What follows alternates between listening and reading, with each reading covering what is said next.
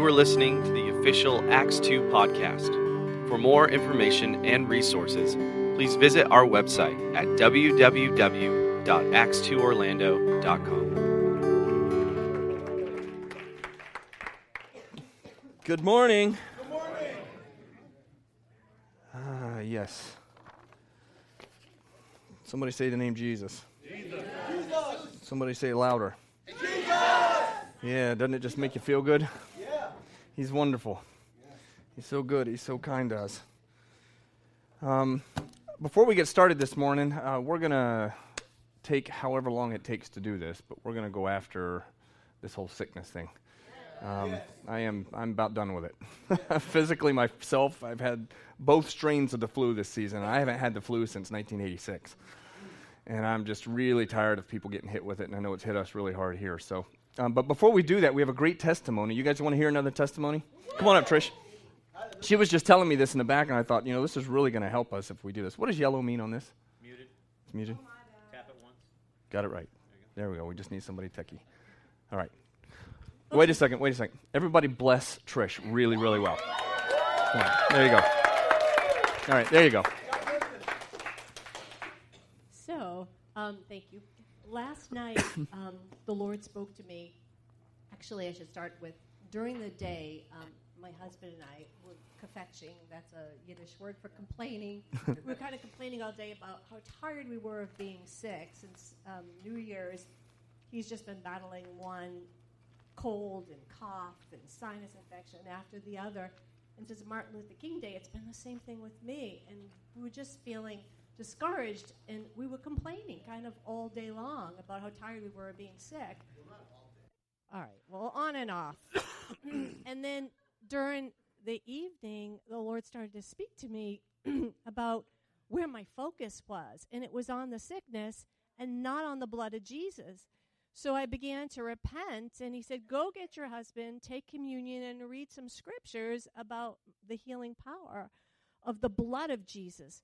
So I did that, and I grabbed a book with a bunch of awesome prayers about putting on the armor of God, everything I could find on healing, and just built up my faith again. My inner man spoke truth back and made declarations and just repented too of where my focus was, and just I felt faith rise up.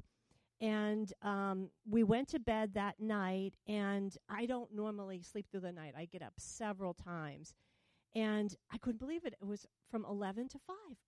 I looked at the clock. I was like, oh my goodness, I've slept through the night. And instantly I start giving credit to something else, and I'm like, forgive me, Lord, it's the blood of Jesus, it's the prayer, And I actually end up even falling back to sleep, and I started to hear a woman's voice out in the kitchen a few hours later, and I came out, and it was my neighbor in Randy and her little boy, and she said, oh my gosh, Trisha, you're not going to believe what just happened. Now, these are people of great faith. I mean, real faith. Her husband I've never seen anybody with the kind of faith he has.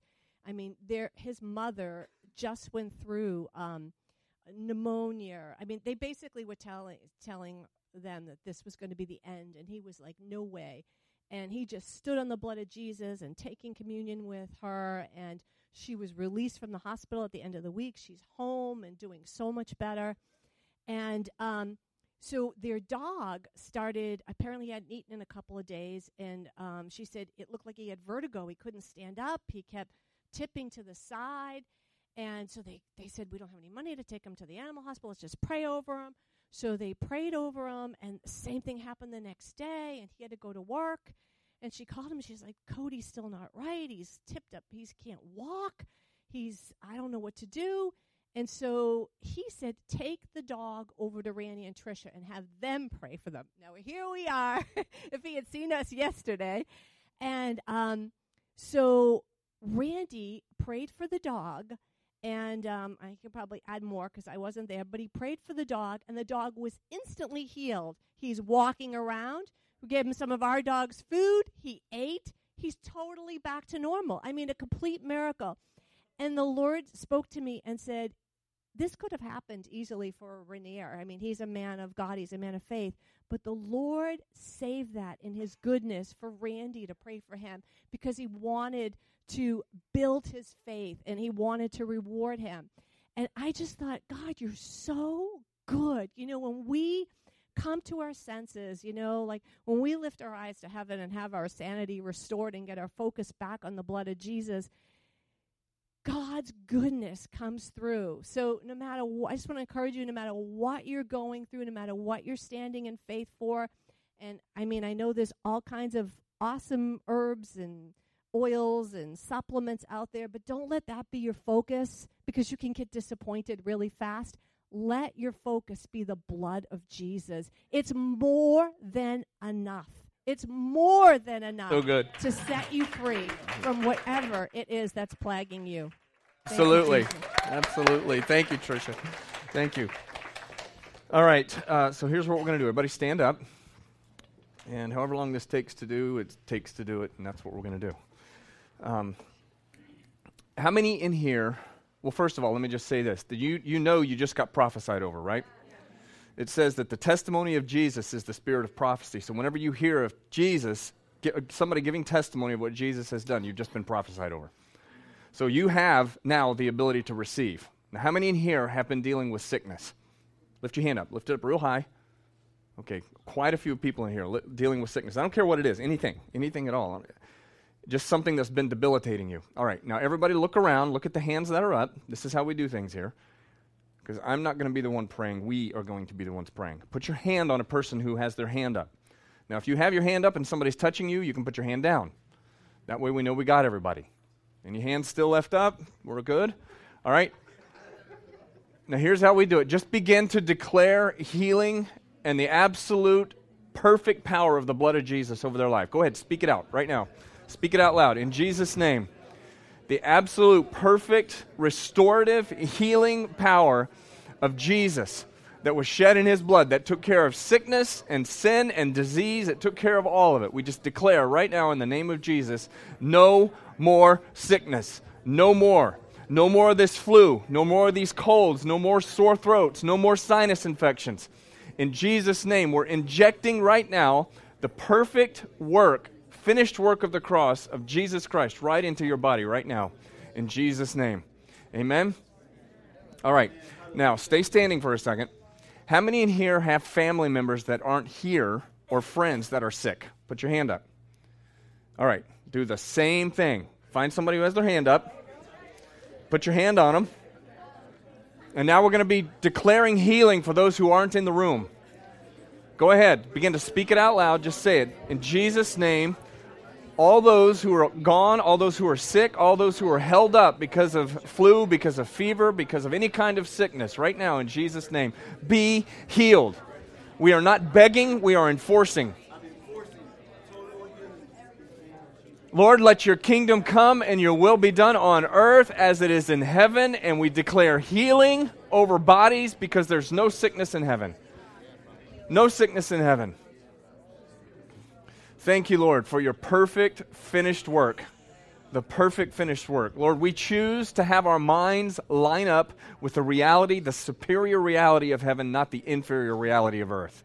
In Jesus' name. And everybody say, amen. Amen. Come on, let's thank God for that. Amen. That was a good testimony. Thank you, Tricia, for that. I mean, I needed that. I needed to hear that. Does that help you guys? Yeah, I'm really good at complaining. I don't think it's a spiritual gift, but I have that gift. I just don't think it's a spiritual gift. There's something that happens when we begin to shift the way we think and start thinking like God thinks. Did you say amen to that? Yes. It really is, Tricia used the word of repenting. That really is the heart of repentance. It's shifting the way you think. That's what repentance means, change your mind. So what are we changing it about? It's not about going into Publix and saying, I'm changing my mind. I'm repenting and I'm not buying Colgate anymore. I'm buying Crest. That's not repentance. That's not what I'm talking about. I'm talking about moving from an inferior reality of this earth and what we see as the normal operating system of this planet, shifting it from that to the heavenly reality, because they're both realities, correct? We're not living in denial here. What we're doing is we're just denying sickness a place of influence. We're not denying that we're sick. We're just denying it a place of influence, and we're saying, I'm not going to live in the inferior reality. I'm going to live in the superior reality. There is perfect healing and salvation that has been afforded to us through the person of Jesus, and I don't want to miss out on one bit of it. I know there are times where I'm not experiencing, and my soul has not awakened to the full reality of that yet, but I want my mind to be living from that superior reality, not from the inferior reality. Because I don't know about you guys, I live in the inferior reality. That doesn't work very well. And I am predisposed to be, not only is the glass half empty, but the glass is full of dirty water. Anybody else like that? You know where your mind can go, and it can go there very quickly. I don't like to live like that. I think it's good for us to come together and be reminded of that, but also give ourselves the opportunity to put it into action. We need to have the body of Christ coming together. We need to have people encouraging each other. So thank you, Trish, for that testimony. That was really, really good. And I don't know about you, but I'm looking forward to good testimonies coming from this. So there's something about lining up with what God has said. It just does something, changes things. So take your Bibles this morning, or your iPads, your iPhones, your isolation device of any type.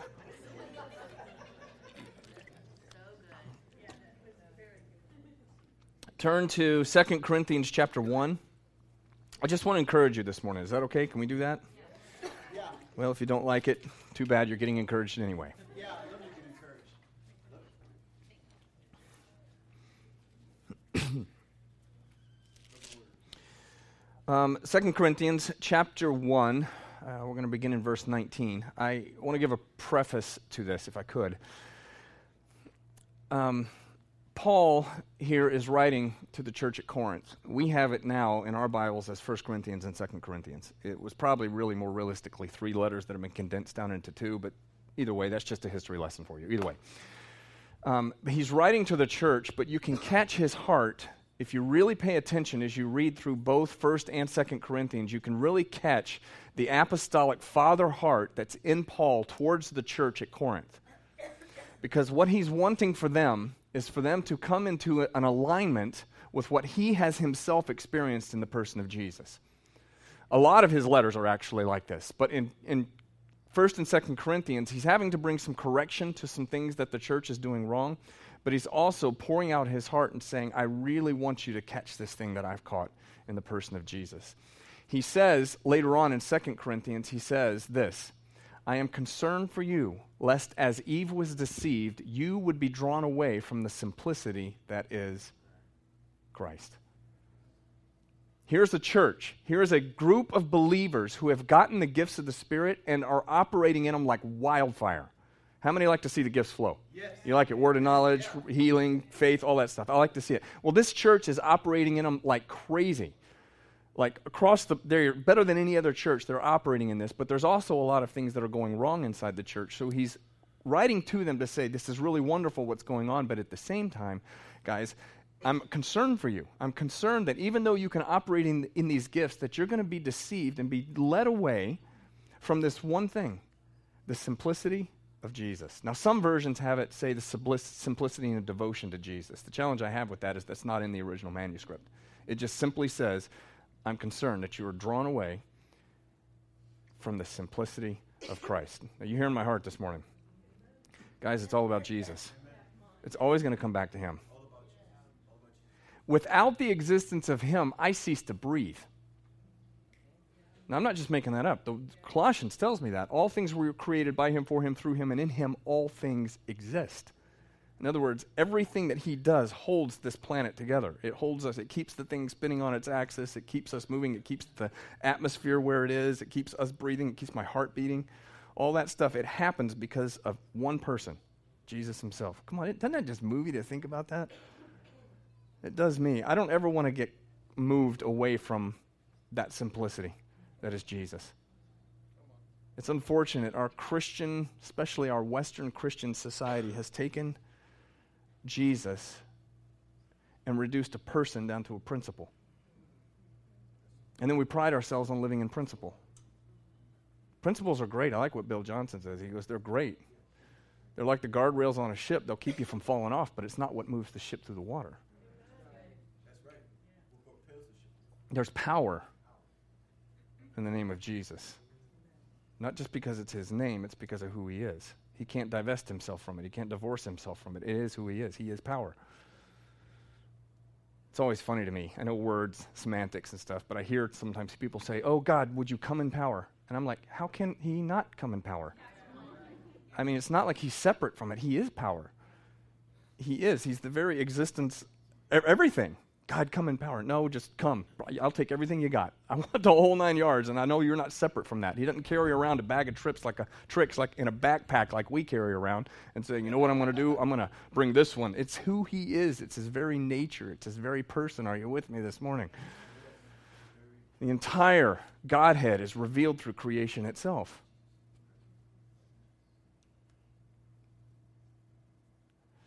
Yeah.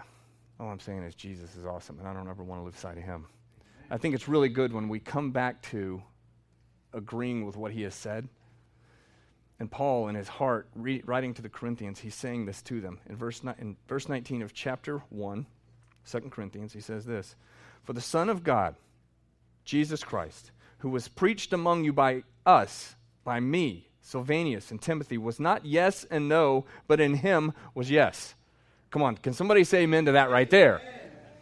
Why is that important? Because we want to reduce Christianity down to yes and no's. And he's saying, guys, it's not about yes and no's. I'm telling you, the kingdom of God that I came preaching and Silvanus and Timothy preached to you guys, it was one giant green light.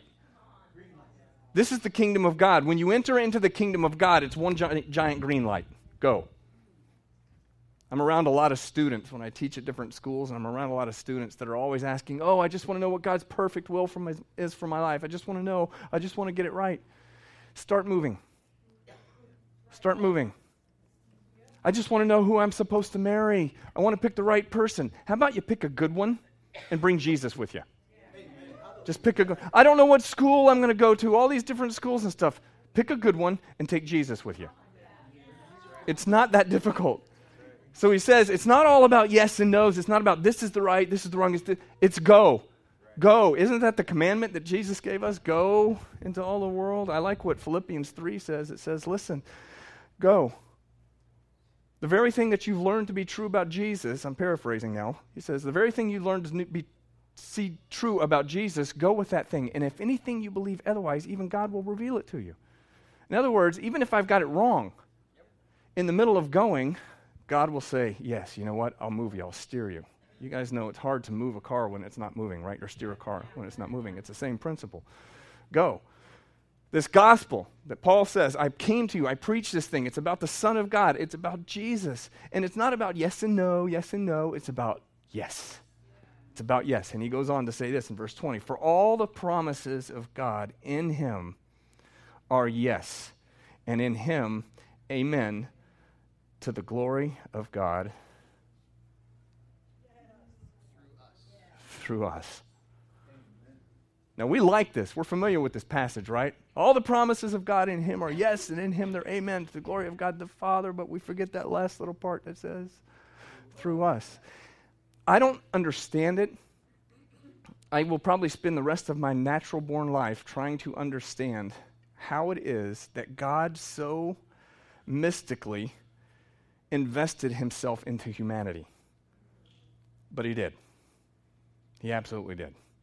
You know, you have the creator of the universe inside of you, right? Nate was talking about it this morning. You have that phenomenal cosmic power, itty bitty living space.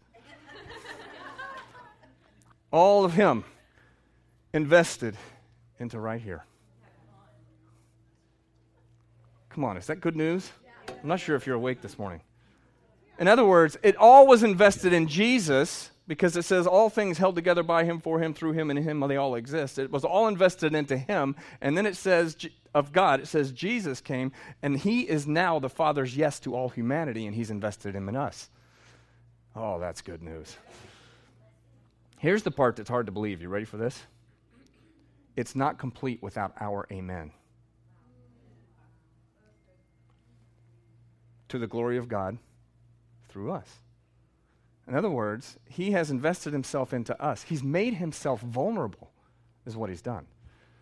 The entire Godhead has made themselves vulnerable by saying, I'm going to invest into humanity, knowing that humanity has all kinds of problems. Do we have problems? Yeah. All kinds of problems. Do we get things wrong all the time? Yeah. We mess things up. We start thinking like we shouldn't be thinking. We end up doing the wrong thing, right? But yet still, God takes himself and invests him into us so completely and so fully. Why? I don't know. I know this. In order for the Godhead to be revealed completely to the world, he has chosen not to do it on his own. He has chosen to do it through us. That blows me away. You feel the weight of that too? You feel the weight of that? I don't feel it like a laborious kind of weight. I feel it like the intense responsibility. There's a responsibility to carry and represent the Godhead for who he really is. Which means then, if I'm reading this passage correctly, for all the promises of God in him are yes, and in him, amen, to the glory of God through us. That means that when I get a hold of promises in this scripture, wherever you want to find them, and it's full of them, it's like what Trish was talking about. I can sit there and complain, or I can go back to what does the blood of Jesus do? It heals, it restores. It's what communion is about, right? You hear us talk about that all the time. Communion is about saying, I'm putting full faith in the finished work of the cross. The body of Jesus, the blood of Jesus. I put full faith in it. And coming into agreement and saying, I'll say amen to that. I might encourage you the next time you're taking communion, maybe try that. Take the bread, take the wine, bring it together, take it, and as you do it, just say amen. What does amen mean? Let it be, so be it. Let it be. Even in that, do you feel the surrender? You feel I feel the enormity of God and the smallness of who I am. Doesn't mean I'm insignificant. I just feel the smallness of who I am. Knowing that the God of the universe invests himself into me. And what he's really saying is, Andrew, by you coming along and saying amen to the promise, you get to reveal to the world around you how good I really am. Come on, isn't that good? It's staggering to think about this. But we still live in a dualistic Western Greco-Roman society where we want to separate spirituality from other stuff. The sacred secular split. Hey, church, listen, it doesn't exist except for in our minds. There is no such thing.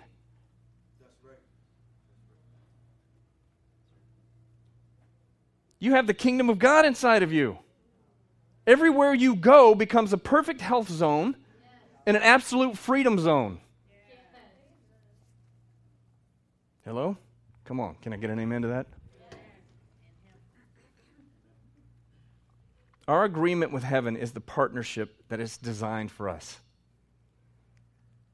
Let me put it this way. You're designed to co-create with God. What? He's the creator. I'm the creation. Yes, absolutely, and that will never change. But he has invested himself into us so that we can come into agreement, say amen to what he is saying, and therefore reveal the fullness of the Godhead. If you don't believe me, look back at Genesis. How did it all start?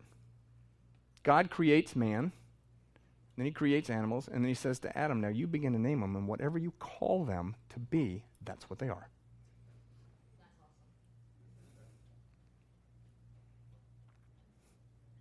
All of that was restored in the person of Jesus, you know, right? When Jesus came out of the grave, when you read in John's gospel, it says that Mary thought him to be a what? A gardener. Why a gardener? Because he was the last Adam. The first Adam was what? A gardener. And how did he garden? He gardened like his daddy did. I want beans. I want okra. Anybody like okra? I love okra. I like Brussels sprouts. I want Brussels sprouts right there. Grow. You catching? Yeah, right? Yeah, I know, it's lunchtime. You guys hear where I'm saying with this, though. Right? God puts Adam in a garden and says, tend it. He messes everything up. Jesus comes along, fixes everything, and the first thing he's seen as a gardener. I don't know. I'm just saying there's something to this person of Jesus fixing things and holding things together. I just think there might be something we should maybe investigate with that. It is heaven invading earth. Anybody ever seen heaven invade earth? Have you ever seen a miracle happen? Yeah. We just heard a testimony about a dog getting healed. We have plenty of testimonies about people getting healed, right? What happened in that moment? At some point, somebody agreed with heaven. Somebody came along and said, I'll say amen. But that requires then that we don't live out of principle, we live out of presence. There's one thing I love about Scripture is I like the tension that we find in it. You guys know what I'm talking about? There's all kinds of tension in Scripture. Answer a fool according to his folly. Then immediately it says, don't answer a fool according to his folly. Which one is it? Yeah. Well, the only way to know is when you're living in presence and you know what to do in the right moment. If we reduce it down to a principle, we'll try to live and say, oh, we apply this here, we apply this here. Oh, church, it doesn't work like that. There is an awareness that I don't know that I've discovered yet. I've had moments where I've discovered where I'm living in this awareness of what God is doing, where I feel like my heartbeat is beating with His. I feel like when I breathe in, He breathes in. When I breathe out, He breathes out. There's an awareness of that. And in the moment, there's the ability to make the declaration and say, God, I'm saying amen to that right there. And then all of a sudden, heaven invades earth. Come on, I hope this is exciting to you guys, encouraging to you. I don't think it's rocket science. I think we get out of the ability, we remove ourselves from the ability to see heaven invade earth when we reduce Christianity down to principles instead of presence. I'm just going to live like this. This is a good principle to live like. Okay, listen. There's no condemnation here. There's no judgment. If all you know what to do is start with principle, start with principle. But don't let it stay there. Because God is good. God is kind. Even in living in Christian principles, if we're paying attention, our minds can be moved to hear, to feel, to sense, to understand. Did you even know that the Hebrew word for understanding does not have anything to do with mental? It has to do with experiencing God through the 5 senses of the body.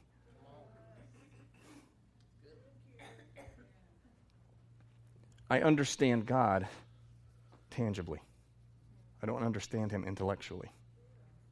If I understand Him intellectually, I've now reduced Him down to an image that looks more like me instead of me being conformed to an image that looks like Him.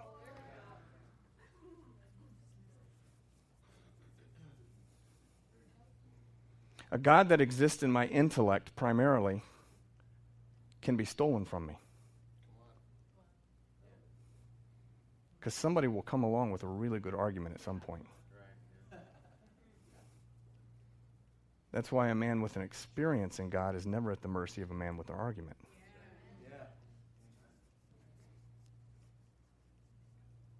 What I'm wanting to do is to bring this to more of a tangible, visceral, not head knowledge kind of thing.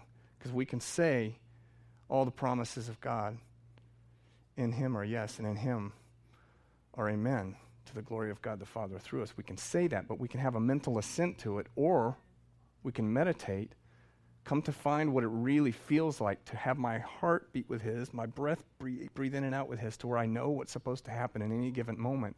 And I'm not just living off of principles that I declare and speak out of my mouth. I'm living out of presence, and I know that when I speak it, it's going to happen. Have you ever experienced that? I've experienced it a couple of times in my life. Call it the gift of faith, call it whatever you want. I've just experienced a couple of times, few times in my life, where I know whatever comes out of my mouth right now in this moment is going to happen. And I need to be very careful with what I say. Because I feel this cosmic, mystical connection that it's me and Him. There's no separation. It's when my mind lines up with the reality that I cannot get any closer to Him. Hello? Again, we still live in a dualistic Greco-Roman society that has Him here, us here. It has sacred here, secular here. And He's like, don't you guys get it? I wrapped everything up in me. And when you stop living like that, you're actually going to start thinking like I'm thinking, and you will be able to say yes and amen to the very thing that I'm saying to. As a matter of fact, I'm whispering it in your ear all the time. My question is, are you really hearing it?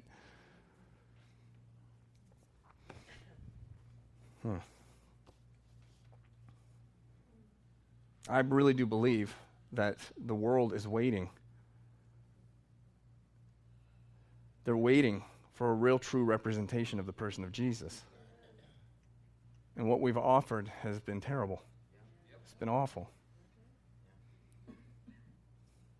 What we're essentially offering to people is we're saying to them, if you will believe like I believe, behave like I behave, you will be a much better person because this is the way I am.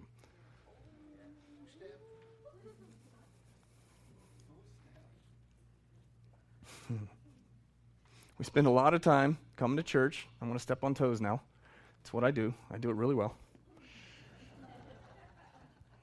We spend a lot of time coming to even gatherings like this, the Sunday gathering, in order to learn a little bit more about the Bible, learn a little bit more about God.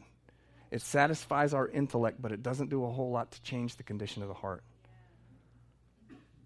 We are educated far beyond our obedience. Far, far beyond our obedience. We're educated. So good.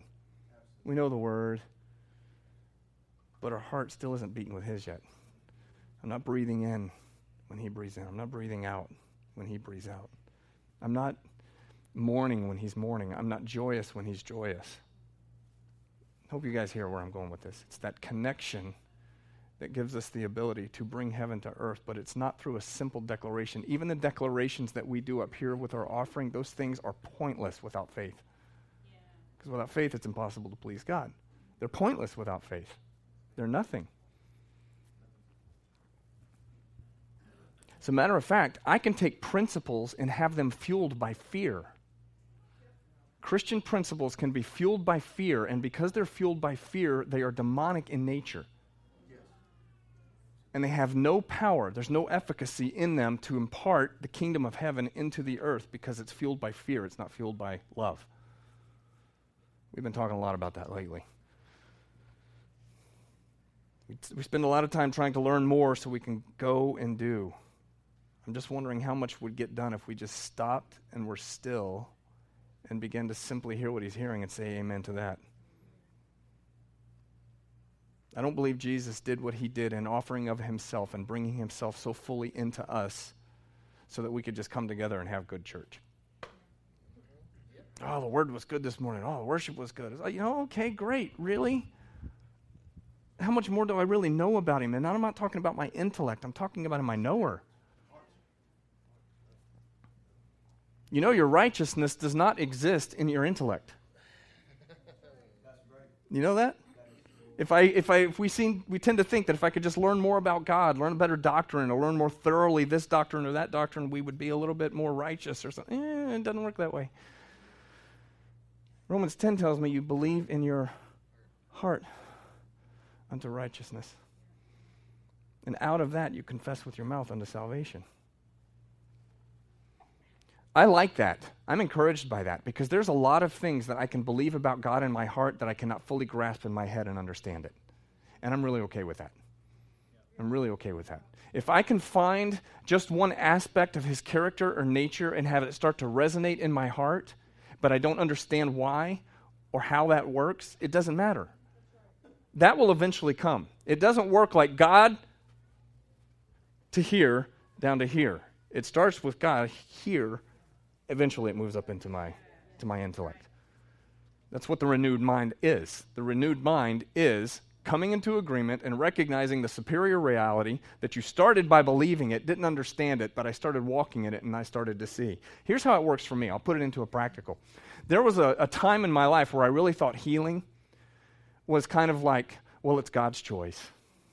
Well, of course it is. I don't need to hear that. But what I really hear in that, what I discovered, what I was saying was, I don't know, so therefore I won't do. But yet I have a direct command from my Savior. It says, heal the sick, raise the dead, cast out demons, make disciples, right? It didn't say when you feel like it. Yeah. It didn't say when you understand it, then go do it. Yeah. Yeah.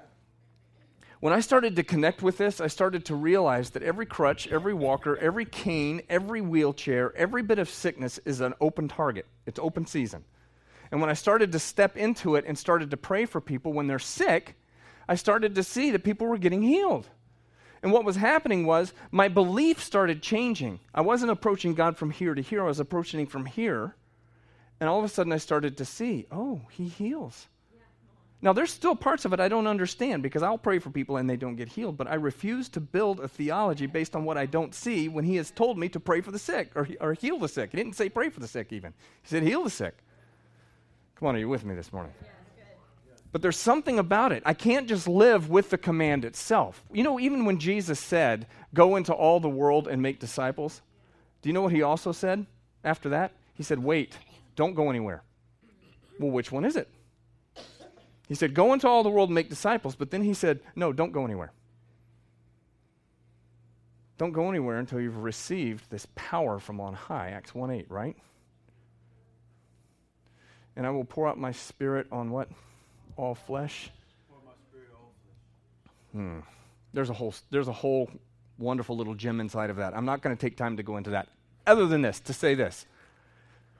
We cannot operate like that, with that connection with God, without being made spiritually alive and having him inside of us, correct? That's why he said, wait. He pours out his spirit. He pours it out on all flesh. Now we all have the ability to hear it. So there's no lack. And it says he gives the spirit without measure. Amen? Somebody say amen to that? Amen. So how many in here have the ability to really breathe in when God breathes in, breathe out when he breathes out, to feel what how many have that ability to do that? Everybody, every hand in the room should go up. I don't know how it works. I don't understand it completely. I just know that this is the way he's designed it for us to live. Look over with me at Romans chapter 12 for a moment. Again, this is another passage I own, but you can borrow whenever you want.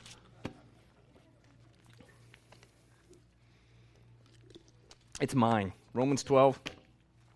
I beg you, verse 1 and 2, therefore, brethren, by the mercies of God, that you present your bodies as a living sacrifice, holy, acceptable to God.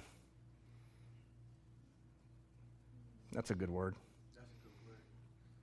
Which is your reasonable service. Some translations say worship, which is really more accurate.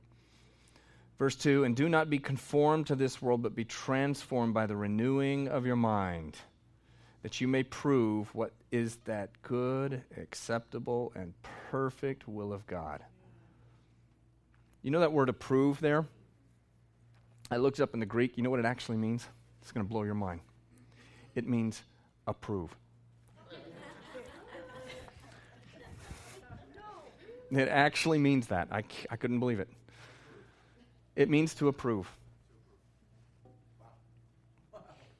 In other words, but it's not approve from like, I approve of that. In my good judgment, I approve of that. That's not what he's talking about. The word approve there means to examine and to say that it is authentic. That's really what it means.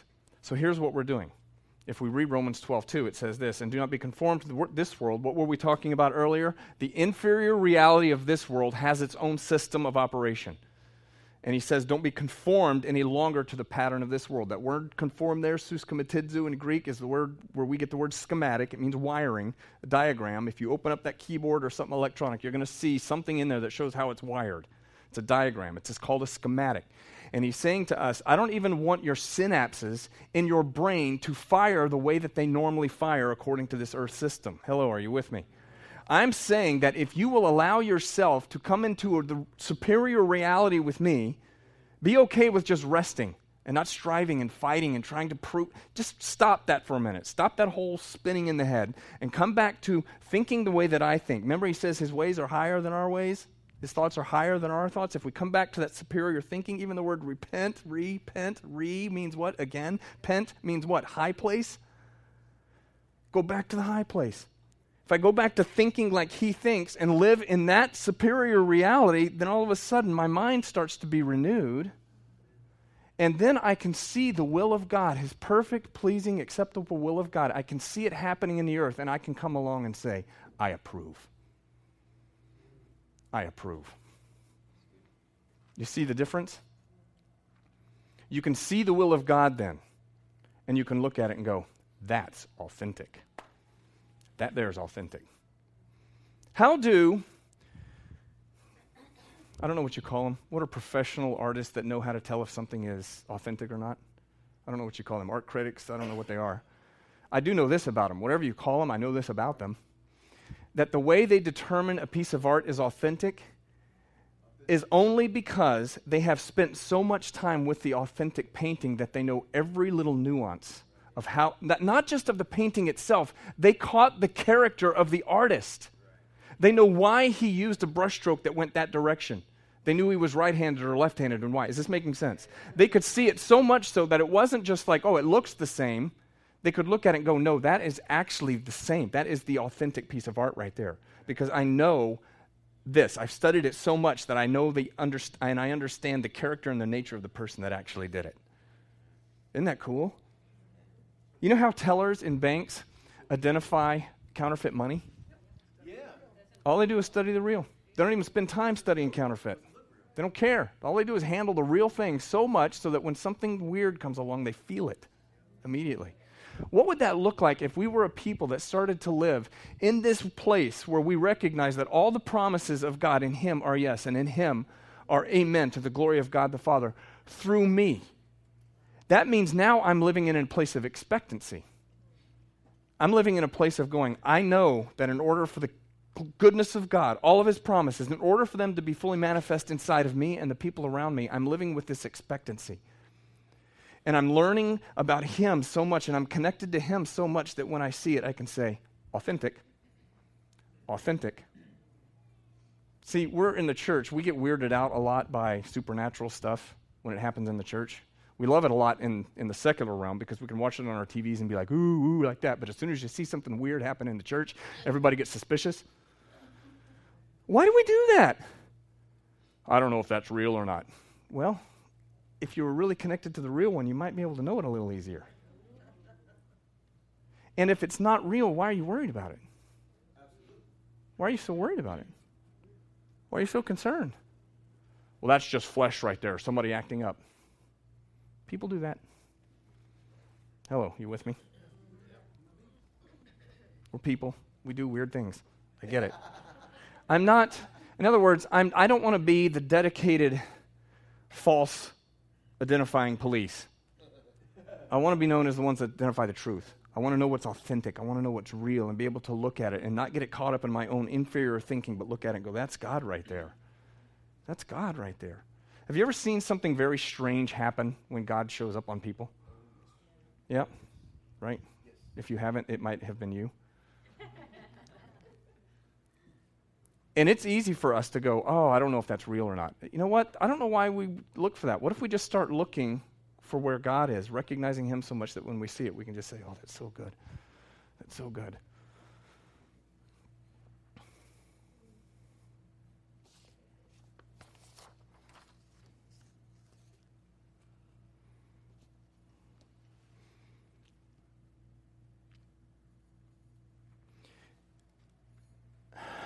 How many of you know a lot of things happen in this planet that are not God designs?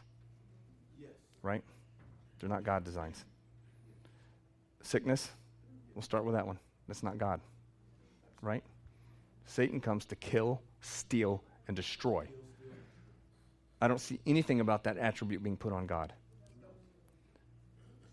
As a matter of fact, whenever you see God doing that in the Old Covenant, hey, just keep in mind this. Whenever you see God doing that in the Old Covenant, and someday we'll break this down, there are multiple types of covenants that were in the Old Covenant. Different types of covenants. Vassal covenants, grant covenants, kinship covenants. There was all kind. And God was obligated to live with the covenant that the people wanted. Do you remember when God said, He came to the people, He came to Moses, and He said, I want to make this entire nation priests and kings. And they all said initially, yeah, I'm all in. We're all about that. Then Moses goes up on the mountain, thunder, lightning, all that stuff, and all of a sudden the people change their mind and say, we don't want that anymore. We want Moses to talk to God, and you tell us what he says. They changed the covenant. God did not want that covenant with them. They changed the covenant with God, and God will honor the covenant. So God had to give them what they asked for, and that covenant brought death and destruction. Hello? All I'm saying is you can't take the nature of God and put natural circumstances on Him. I don't know why people do this. Why does God allow babies to die? Where do you get that? Where in God's name do you get that? That's what Satan does. That's not what God does. As a matter of fact, He's put us in a position to see that change. Heal the sick, raise the dead, cast out demons.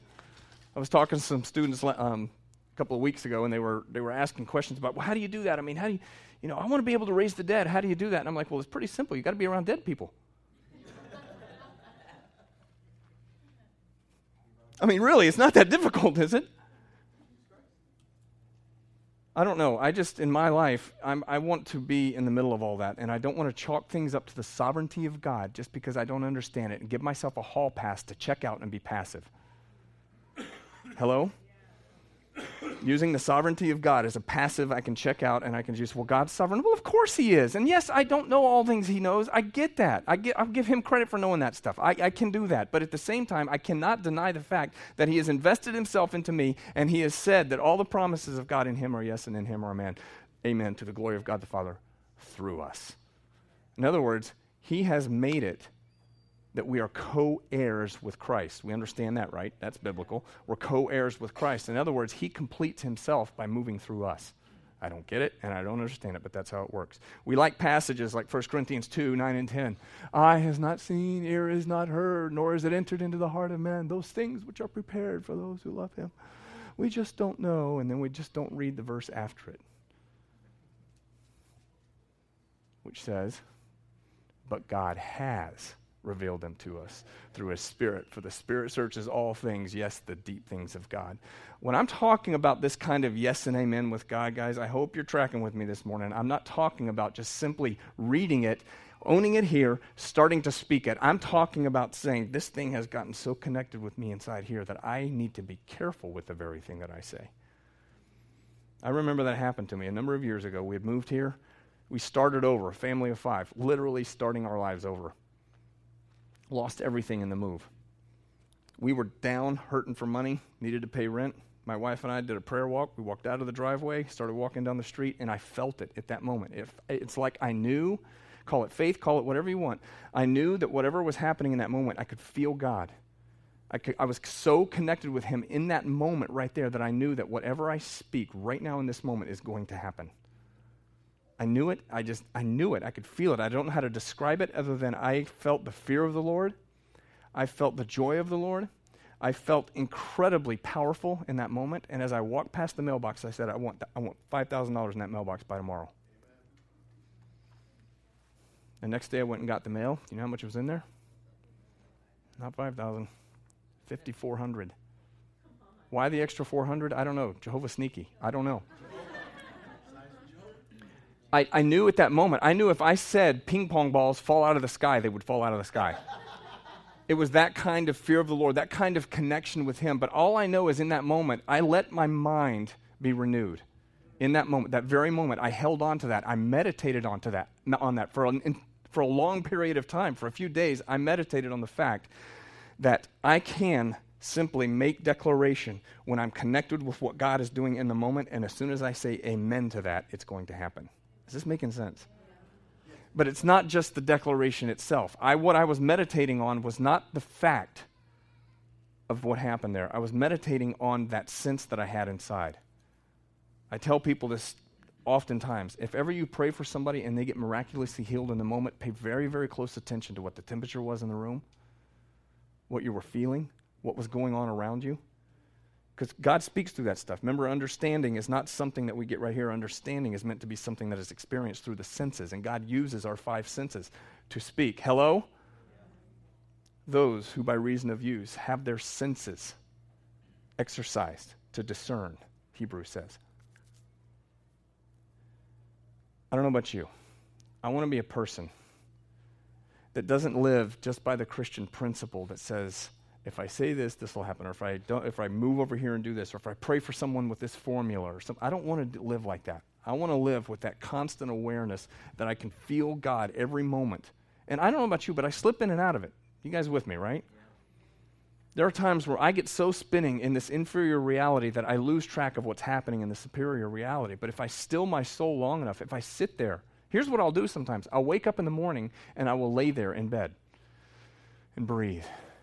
And just say, okay, God, everything about this has to come back to you. Everything about this. I have to stop my mind from going into, I need to get up and do this morning. I got to do this. I got to do that. I got to do this. I keep my phone by my bed. It's very dangerous to go,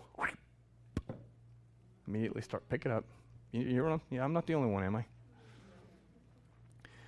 In order to live like this, I don't think it's something we have to perform in order to get. I think it's something we have to stop doing. I think it's something of just simply stilling the soul, coming back to an alignment of saying, in you, I live and breathe and move. And in you, I have my very being.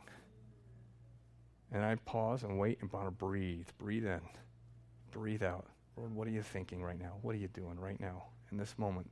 And I don't always get it right, but I want to train myself to come into that place of recognizing that this is where it's at right here.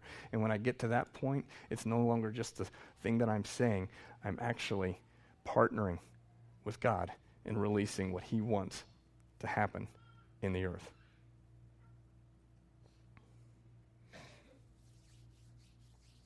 Everybody stand up with me here. I'm going to end right here.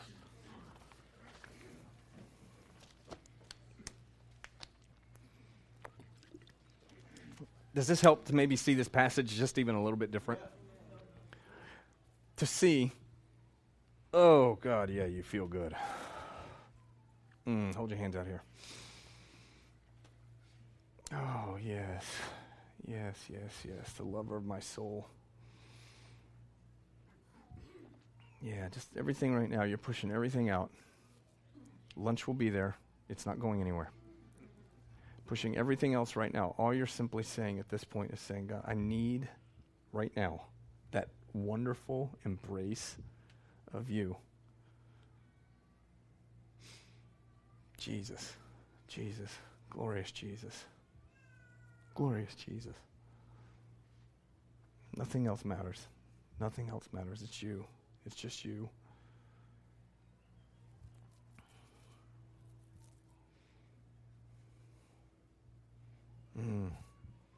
We might as well get used to this, church. What started in the garden with a marriage ends in eternity with a marriage.